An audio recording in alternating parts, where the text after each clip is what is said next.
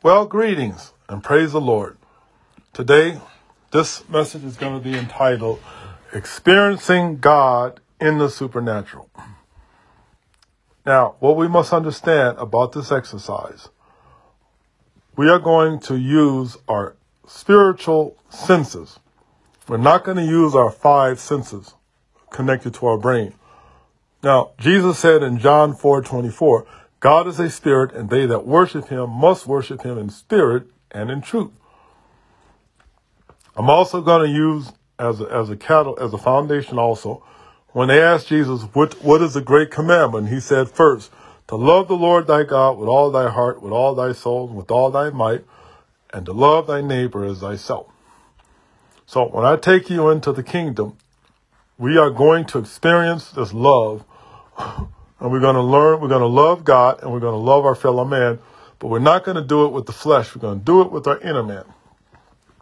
Start off, I want to talk about praise and worship, because Jesus said worship, but we'll go to that in a minute. But right now, let's branch off and talk about praise. When you praise God with the five senses.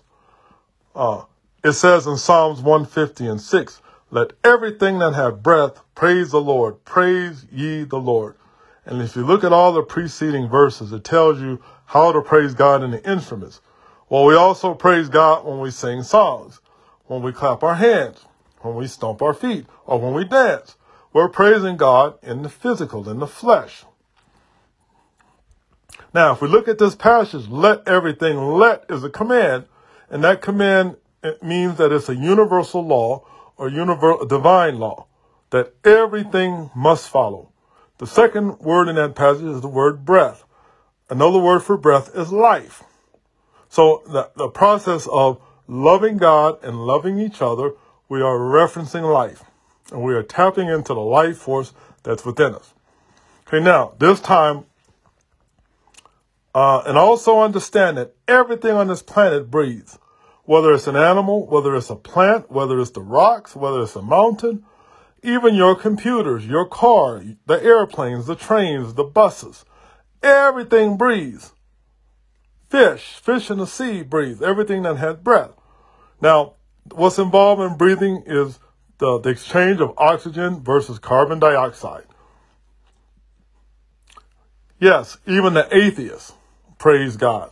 Even though it says in Psalm 14, the fool that says in his heart there is no God. Why? Because every time the atheist breathes, he's praising God. Now I'm going to show you.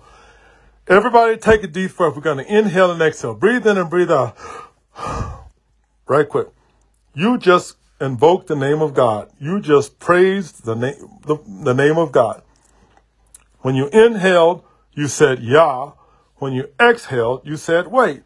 So we know that breathing is involving two syllables. God's name is two syllables. Everything on this planet calls God's name, even, like I said, the atheists. Now, I want everybody to breathe again. Inhale and exhale again. Now, Scripture says, every knee shall bow and every tongue confess that Jesus Christ is Lord, to the glory of the Father. When you inhaled, you said G. When you exhaled, you said sus. So whether a person says that they believe in Jesus Christ or not, even the Antichrist that says they don't believe that Jesus Christ exists, every time they breathe, they praise God and they confess that Jesus Christ is Lord. All right, now we're going to move away from the praise and we're going to go into worship. Now, like I just said, we praise God with the five senses. Now we're going to go into our innermost being and we're going to worship God like Jesus commanded in John 4:24. Worship him in spirit. Now at this point, if you're driving, pull over to the side of the road. You can't do this if you're working at the job. You want to find a nice quiet place. Turn off the TV, the telephone, the computer, the iPod, the iPads, the radios, CDs. Turn off all these things and go to a nice quiet place where there's no distractions. Even if you have to go in your closet and lock the door. This is what we must do.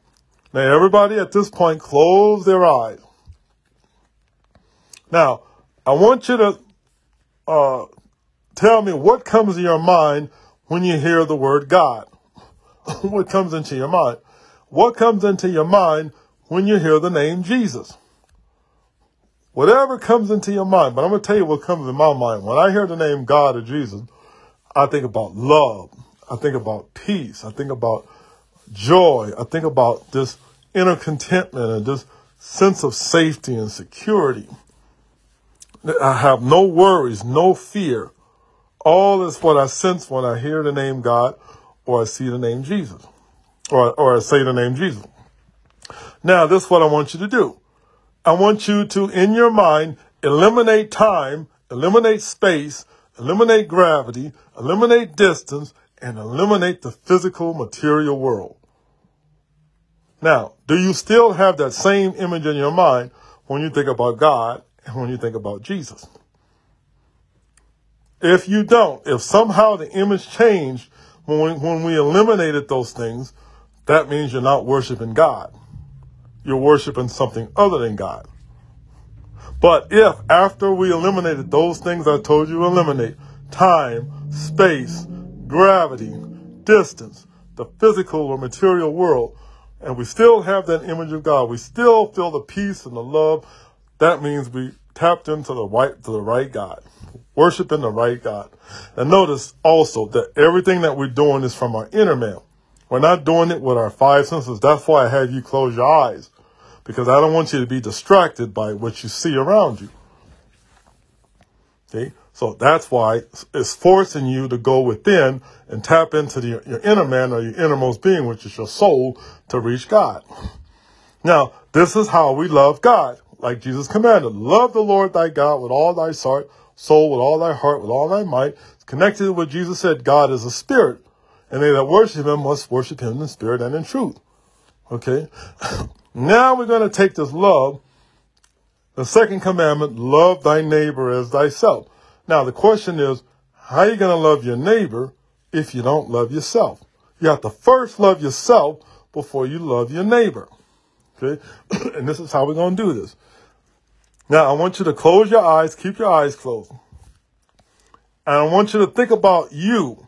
Focus on what you look like. Not what kind of hair you got on, what hat or clothes you have on, or the color of your skin, any of your physical features. I don't want you to look at that part of yourself. I want you to look at yourself from within. What do you look like from within? What does your soul look like? Now, when you imagine that in your mind, it's two possible things that you might see.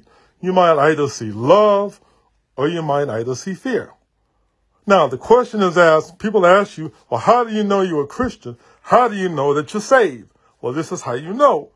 If you have love in your heart, if you have compassion and you feel that love in your heart, that's how you know you're saved, because the Bible says God is love. So if we have love in our hearts, that means we're connected with God. Therefore, that means we're born again. See? Or if we're living in fear or in doubt and guilt and anger and hatred, we're not living in the right spirit. We don't have the right spirit. We're worshiping the wrong God. That means we're not saved. Okay? Now, I want you to take that vision, that love, and direct it outward towards your fellow man. Now, we see everybody on this planet. We got different colors. We got different sizes, different shades, and different hairstyles, different hair colors, eye colors, different clothing. Now, at this point, I want you to eliminate all that. You're looking at everybody in the world. Strip them from their skin, from their color, from their clothes, from their eyes, whatever they got on the outside. And I want you to look at the inside of them. Look at the inside of people. Now, when you look at these people, you're going to see one or two things. You're either going to see love or you're going to see fear. Now, this is how you channel that love and how you know that you love humanity. Like Jesus said, love thy neighbor as thyself. This is how you know that you love your neighbor. If you see your neighbor living in fear, or you see your neighbor living in anger or hatred, and in your spirit you have compassion, you have concern for that person, you really want to help that person. Another thing that's going to come out of your love is being patient with them, not judging them, not being quick to send them to hell. This is how you know that you love somebody else. Unconditional. Your love is unconditional. They don't have to do anything to earn your love. This is how you know that you love that person.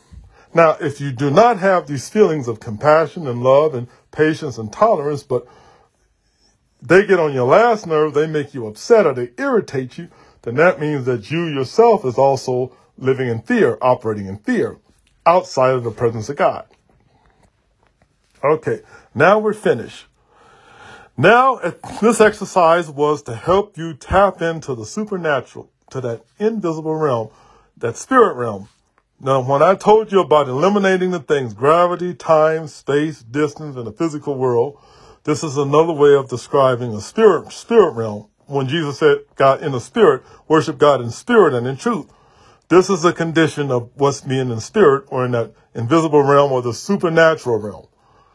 Well, I'll close out, and I hope everybody's learned something and made a discovery about who they are and who God is. So I sign off now by saying peace out.